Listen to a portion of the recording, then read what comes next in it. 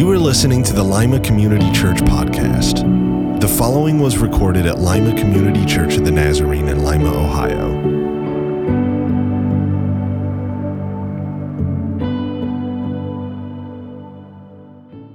You know, we had a great week this week. I mean, a phenomenal week. And sometimes in ministry, I say to the staff, sometimes we just go on to the next thing so fast, but we need to take a little time and celebrate. I want some house lights so we can see one another here. And we had the Global Leadership Summit, and it was phenomenal. And if you were one of the volunteers that helped, I received so much thanks for our volunteers. Would you stand up if you helped? Would you just look around and see who all standing? Oh, come on, don't be shy. Just stand up. Yeah, it was phenomenal. Thank you. Thank you so much. Thank you so much. And it just was tremendous. I also want to tell you, we had a work and witness trip a few weeks back, and we're kind of thinking we might do another one. In fact, we've got a couple of pictures. Let's take a look here. Here's another one. Mel Miller, who is in charge of our work and witness, and you might not know who Mel is, but let me tell you where you can find him. Back there on that, you go out those doors, and in that corner, there is an information booth, and we've glued his hands to the booth. So he can't move. You go back there and say, hey, Mel, I'd kind of be interested. It's a trip to West Virginia down in Appalachia where we're helping poor people with some of their homes. And so, you know, it might be something you might want to do. So he's just gathering some names for another trip. Well, did you know that in the United States, every 8 seconds, a kid drops out of school? And every 26 seconds, a kid runs away from home. And every 47 seconds, a child is either abused or neglected. And every 7 minutes, a child is arrested for a drug offense.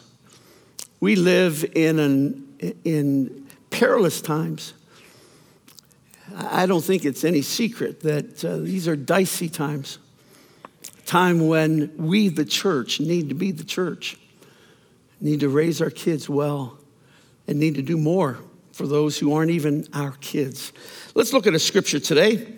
This is the second half of Paul's instructions to households, and it begins in Ephesians 6. It says this, children, obey your parents in the Lord, for this is right. Honor your father and mother, which is the first commandment with a promise, so that it may go well with you and you may enjoy long life on the earth.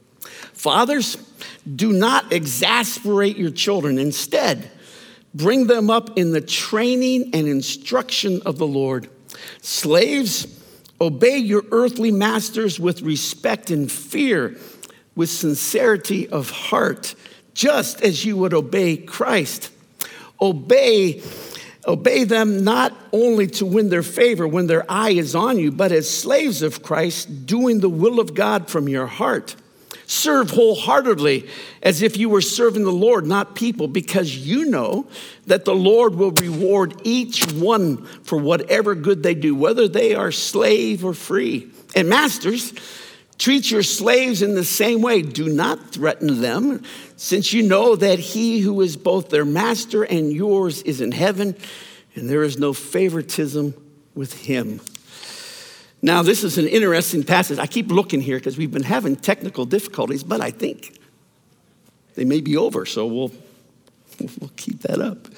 You know, when Paul spoke to the Ephesians, you know, some might be reading today and say, well, why didn't he just cancel slavery? Why didn't he just say, if you own slaves, let them go, right? Well, in the Roman Empire, there are probably 70 million slaves. In Ephesus, more than a quarter of the population were slaves. And the economy was such, the culture was such, that to eliminate slavery would have brought the whole thing to ruin, and people would have just been, it would have been a bloodshed loss of life, starvation. The second reason is Christianity at this point was such a minuscule portion of the society and really didn't have the voice to cancel anything. So we find many of the people reading this letter were slaves. People were slaves in all walks of life. There were physicians and lawyers and tradesmen and craftsmen and laborers and domestic help. They were all slaves. Some were slaves because the country in which they were living was conquered and they were all carried away into slavery. Some were slaves because they were sold by their parents into slavery. Some were just kidnapped and conscripted into slavery. Aristotle said this: a slave is a living tool. So Paul doesn't call for the abandonment of slavery. He rather says, if you are a slave, here's what I want you to do. I want you to work as if you were working for the Lord. He doesn't address the issue of slavery, but he tells believers what to do to honor the Lord where they are. Now, today, obviously, the word would be workers. If you're a worker, these instructions are for you. Workers, obey your bosses with respect and sincerity of heart, just as you would obey Christ. Obey them not only to win their favor when their eye is on you, but as Christians doing the will of God from your heart. Serve wholeheartedly as if you were serving the Lord, not people. Because you know that the Lord will reward each one for whatever good they do. So to the workers, he said, do this. Imagine that Jesus Christ is the one you're working for, and work for them. Christian workers ought to be the best workers in whatever company you work for. They ought to be the best. We ought to serve wholeheartedly. The Greek there talks about singleness of mind. This one thing to keep in mind: I am working for Jesus Christ. You might have a boss that is not good. Several of you do, I'm sure. But you're not working for that boss. You're working for the Lord. Serve wholeheartedly. And then he says to masters, and now to bosses. And bosses, treat your workers in the same way. Do not threaten them, since you know that he who is both their master and yours is in heaven, and there is no favoritism with him. So don't threaten your employees, which just makes so much sense because modern science has shown that happy employees are your most productive employees.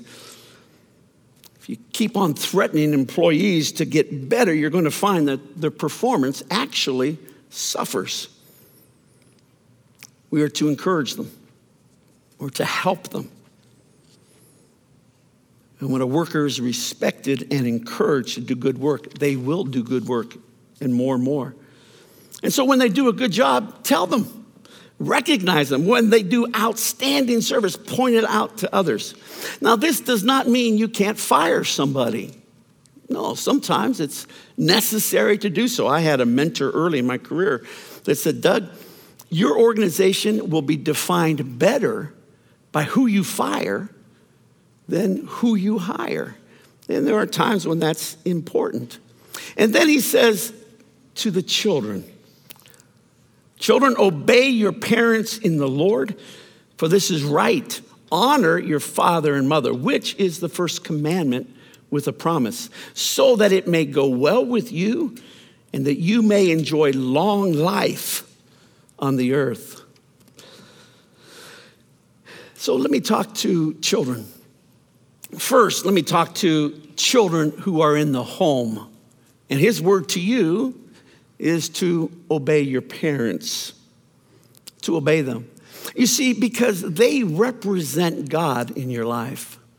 And parents, The reason you want them to obey you is you want to establish right at the start of their lives an understanding of authority.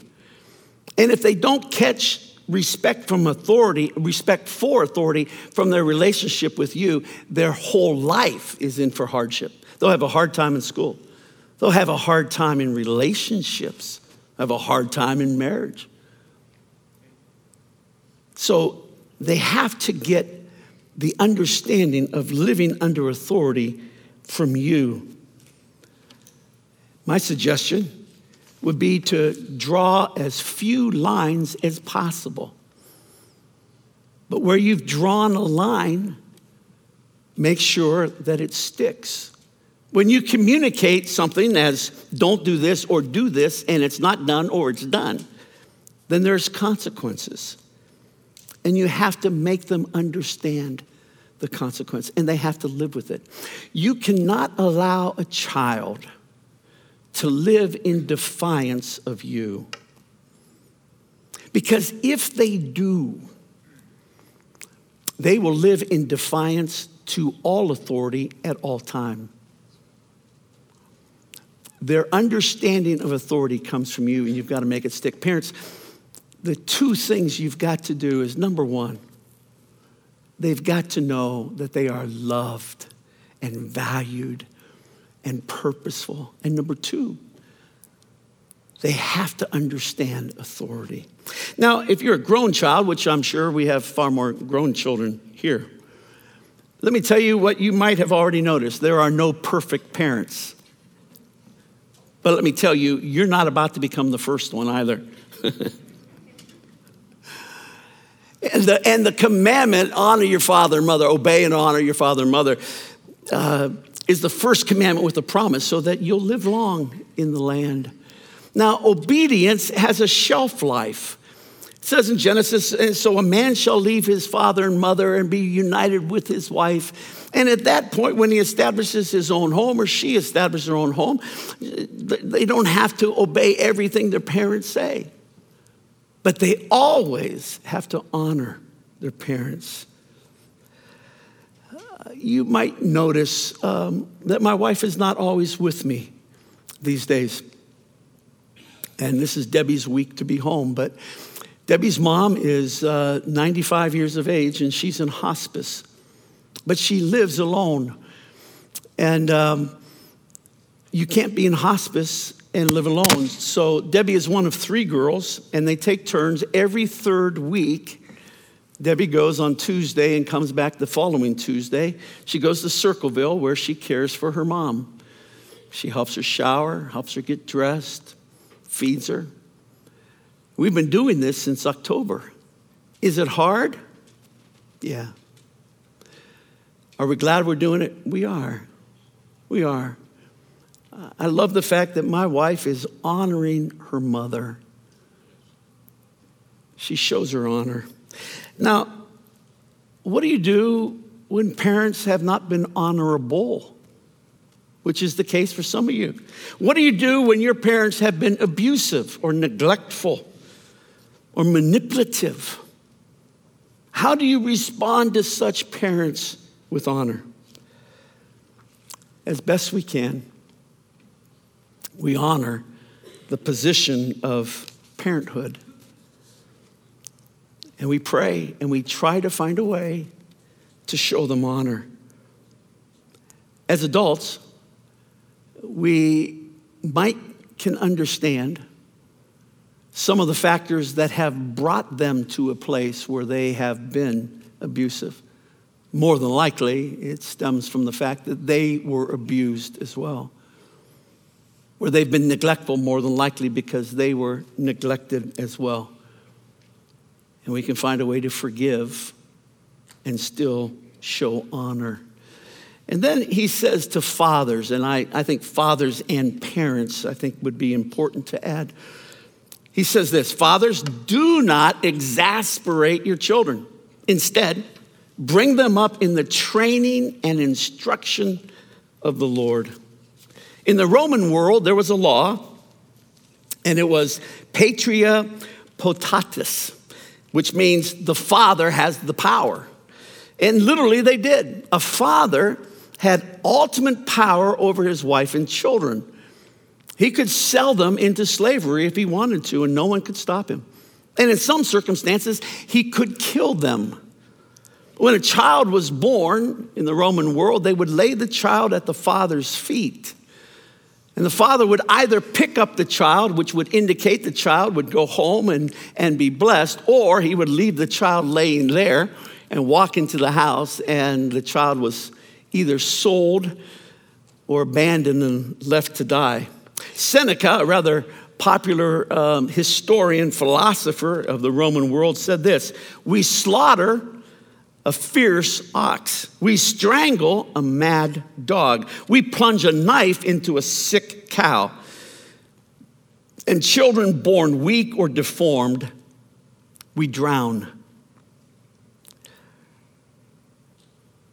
Fathers, the next generation depends on you. I have seen over the years that the next generation's spiritual fervor rarely exceeds that of their parents.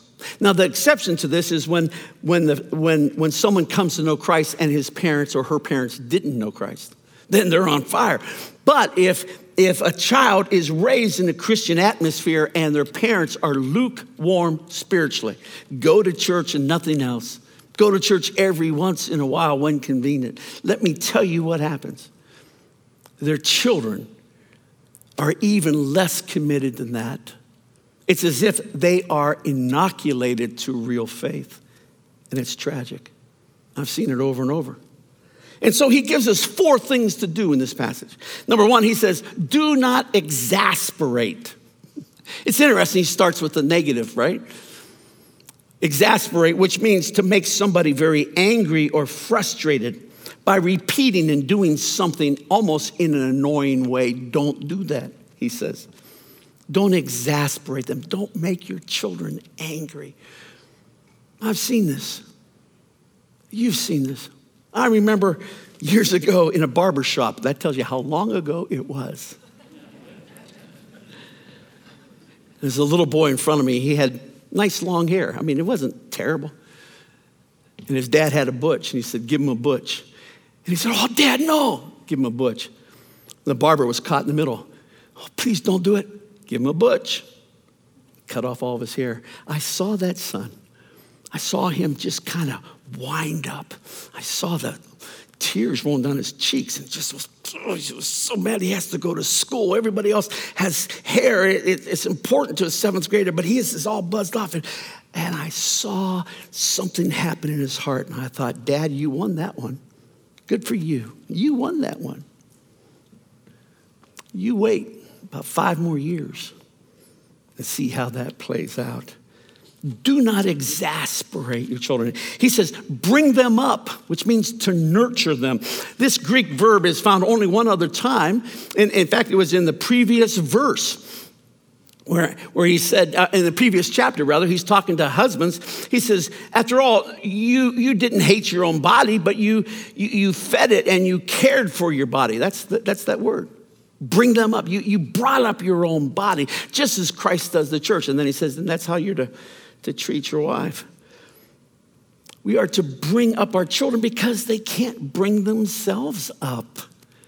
They can't nurture themselves. We are to love them and to cherish them and to protect them. We are to take an active role in their character development.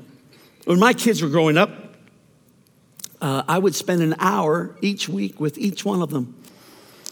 I wish I had them around home to do it some more too. And with each child, I would do something different. And there were some weeks we missed, yeah, but far more often than not, I would spend an hour with each one of them just to spend time together where I can nurture them. I could talk about what's on their heart. And then he says, don't exasperate them, bring them up. And then he says, training them. We train our children. We find them doing something right, and we just praise it. We encourage it. You know, there's a verse in Proverbs that says, train up a child in the way he should go, and when he is old, he will not depart from it. There's a word there in train. It's an archery term. It's taken from a bow and arrow. And when you made a bow in the ancient world, you would go to a tree. I can't remember what kind now, but a slender tree had big long branches. You would go up and you whop off a branch and knock off all the other little branches and tie a string here, tie a string there, and just begin to practice. And no two bows were alike. There was no mass production of anything. And if you were going to be an expert marksman with a bow, you would have to practice with your bow, your own unique bow, over and over and over and over again, because it had individualistic characteristics that were unlike any other bow. And if you were in battle and your bow broke and you reached down and got a bow of a fallen brother and began to shoot, you were in a world of hurt because it didn't shoot like your bow. It might go left, it might go right, it might go up, it might go down, and it would take you a while to learn it. And he says of children, train them in the way they should go. It's as if he's saying to parents, I want you to look at your children as the unique individuals they are. Study them. Ponder, how has God made this one unique? How has God placed his spirit in each one of them that is unique to them? And then pour gasoline on that. Help that to grow. Train them up. Part of training is discipline. It tells us in Proverbs, it says, my son, do not despise the Lord's discipline, and do not resent his rebuke, because the Lord disciplines those he loves. It's an act of love. As a father, the son he delights in. It says in Hebrews 12, no discipline seems pleasant at the time, but painful. Later on, however, it produces a harvest of righteousness and peace for those who have been trained by it. We all go through discipline. We all were trained. And then he said, instruct them. He said, train them and instruct them in the ways of the Lord. I love the Old Testament passage from Deuteronomy because it clearly places the responsibility of godly instruction upon the shoulders of parents. He says this, these commandments I give you today are to be on your hearts. Impress them on your children. Talk about them when you sit at home and when you walk along the road, when you lie down and when you get up. Tie them as symbols on your hands and bind them on your foreheads. Write them on the door frames of your houses and on your gates. A kid's concept of God is born in their relationship with their father. So if your father was graceful, caring, loving, forgiving, admitted when mistakes were made, you have a concept of God that allows for his grace, understands his goodness. But if your father was mean, maybe was really good this day, but on this day he was drunk out of his mind and was just a demon, and so you didn't know what dad to expect, you grow up and your initial concept of God mirrors that.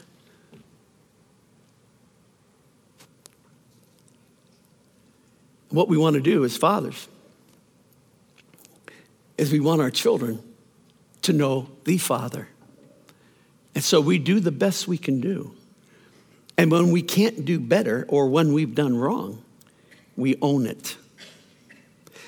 I've said this often, 9 of the most powerful words in our language are these 9. I am sorry. I was wrong. Please forgive me. And when a dad or a mom has the humility to say to a child, I was wrong. I was wrong. Please forgive me. Oh, that means so much. I remember a 6-year-old little boy named Caleb who lived at my house. And I was unduly punitive with him one day. I didn't hear his side of the story, and I punished him. And I thought better of it after he went to bed. So I went up to his room. He was in the top bunk. I said, Caleb, are you awake? He said, yeah, Daddy.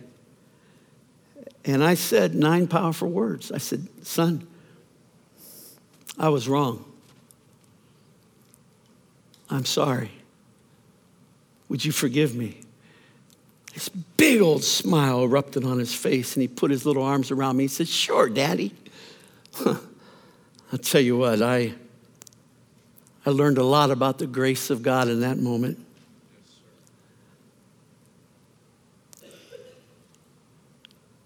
You know, the enemy has a couple lies he tells us as parents. One of the lies he tells us is, you'll have more time for your kids in a little bit. It's a lie. You'll have more time with your kids when you don't have to work 2 jobs, when this is over. You won't. You've got to make the time now. I remember when our oldest son was moving to California. It was a Sunday afternoon. It was his last Sunday with us. And I looked across a foyer of a room, and I saw him interacting with somebody, and I thought, oh no, he leaves tomorrow. And I remember journaling that night. And I thought, where have the years gone? And I said, I think I've done a pretty good job spending time with him, and really our relationship is strong. But I remembered that there were times, and I remember I wrote this little pithy sentence, there were times when people whose names I no longer remember stole me from people whose names I'll never forget. In that first church of ours, there was always a problem. Somebody was usually upset. I didn't know. I was a new pastor, and I would come home, and I'd be just all upset for a day or two. At that time, I wish I had those days or 2 back. There's something that is kind of like an elephant in the room that I haven't discussed, and it's this. There's a lot of single parents in Allen County. I mean, a lot. More in Allen County than in many other counties. I mean, a lot. And some of you are them. You're a single mom. And you're trying hard. I think it takes 2 great parents to raise a child. I think it takes 1 phenomenal one to do it all by themselves. And I want you to know that I respect you. We do. And we are praying for you. I love this verse from the Psalms. God, he's talking about God. God is the father to the fatherless. He's a defender of widows. Is God in his holy dwelling. That's who he is. But how does God provide for fatherless unless one of us as fathers draws a circle bigger than our own family and draws another one in? How does God provide for a widow unless he puts that widow on one of our hearts and helps her? This is why Lyman Community Church has several ministries in our community that are aimed particularly to the fatherless. They're not our children, but it's our watch, and it matters. I want us to close today in prayer. And we're going to close in categories of prayer, but let me tell you a story first. Dad came home from work, And as usual, it was pretty late. It was getting close to 10 o'clock, and he was surprised that his 7-year-old son was awake. He begged his mom to talk to his dad. And so they did. And the 7-year-old son said, "Dad, how much do you make an hour?" The father said, "Oh, buddy, listen, go to bed." He said, "No, Dad, how much do you make?" He said, "Well, I make $20 an hour." He says, okay. But the father had no more time for discussion and sent him to bed. After he was in bed for a little bit, the father thought, maybe he was going somewhere. Maybe he really needed something. So he went up to talk to him.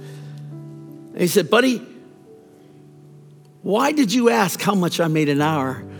And his son got real excited. He reached under his pillow and he pulled out 10 $1 bills. And he said, "See, Dad," and the father thought, "You've already got money. Why are you talking to me about how much I make?" He said, "Dad, if you could loan me $10 more, I'd have 20. And then I could buy an hour of your time."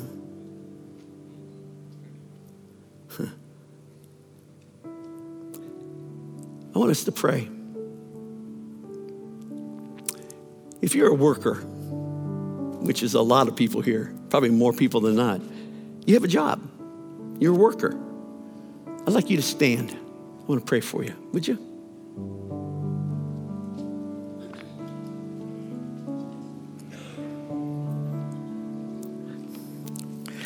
Father, some of these workers have great bosses. Some of them have okay bosses, and some of them have scoundrels for bosses. And I pray whichever one they have, that they will work as if they're working for you. They will do their job as if you are signing their hourly sheets. They will work for you. I pray you'll bless them as they work for you. Would you take a moment and pray about your job?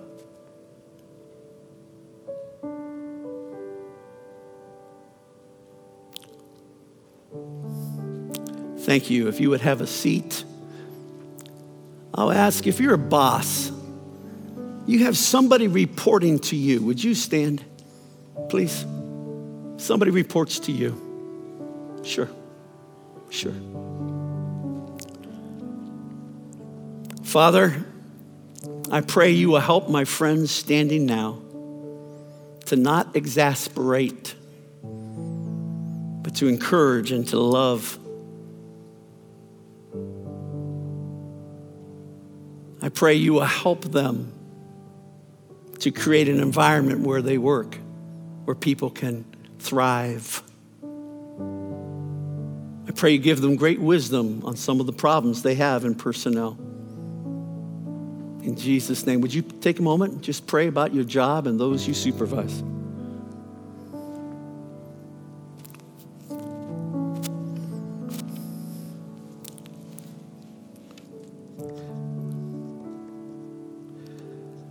Thank you. If you would have a seat. If you are a child still at home, you live at your parents' house, I'd like you to stand. We want to pray for you. You're a child living at home. Sure. Father, we pray that these ones know you as you desire to be known. We pray that you would place in each one of their hearts the ability to serve you. And if they go off the rails left or right, you would draw them back lovingly. Would they know you? And would you give them the ability to obey their parents? Go ahead and pray, child, if you would, just for a moment. For your parents, for your home.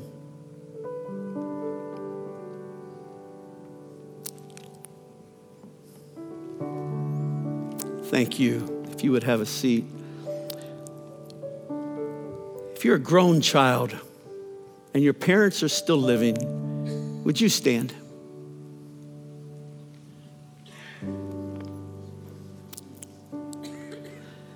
Father, I pray you will help those of us standing to honor our parents in fulfillment of one of the 10 Commandments.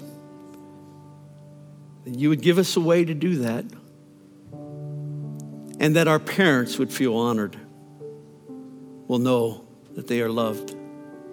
I know that's much easier for some and much more difficult for others. And I pray especially for those it's difficult for, and I pray you will help them find a way where perhaps there seems to be no way.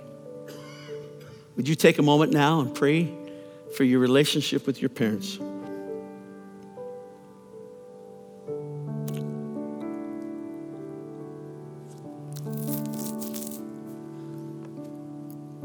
Thank you. Thank you. If you would have a seat, I'm going to ask mothers to stand. Mothers, if you're a mother. Father, I lift up these ladies. I pray that you give them the ability to create in their homes an environment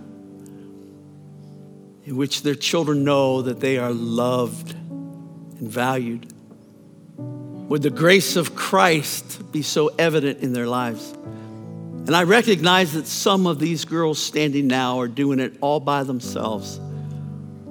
And I pray that you give them extra ability and extra grace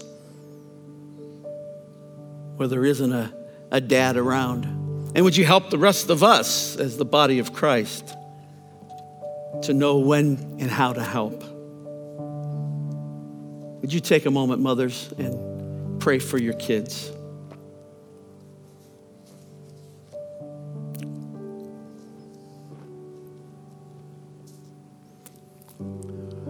Thank you. If you'd have a seat. And fathers, if you would stand.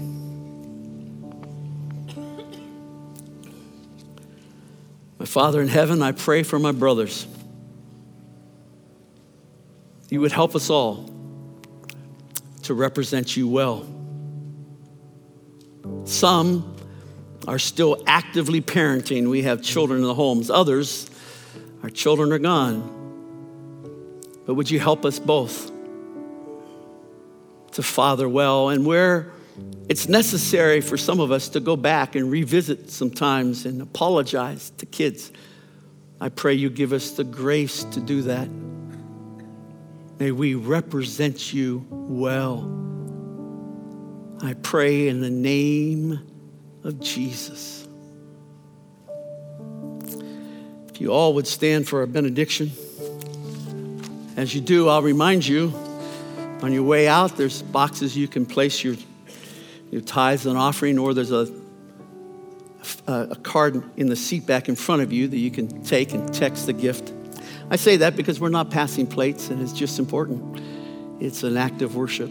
I also want to tell you that if you're here today and you don't know Jesus Christ as he wants to be known, when I say you're dismissed and everybody goes that way, I wonder if you wouldn't come this way. There'll be some people here who would love to talk with you and pray with you. My Father in heaven, you in your wisdom have placed us in families, and you've put us to work. I pray that by your grace and your great help, our families would be microcosms of the church and how your love works.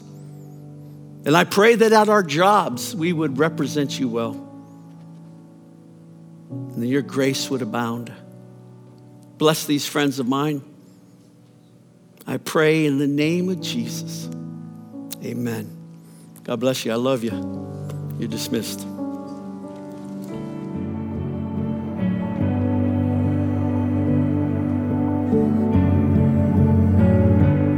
Thank you for listening. For more information about our church, visit limacommunitychurch.com.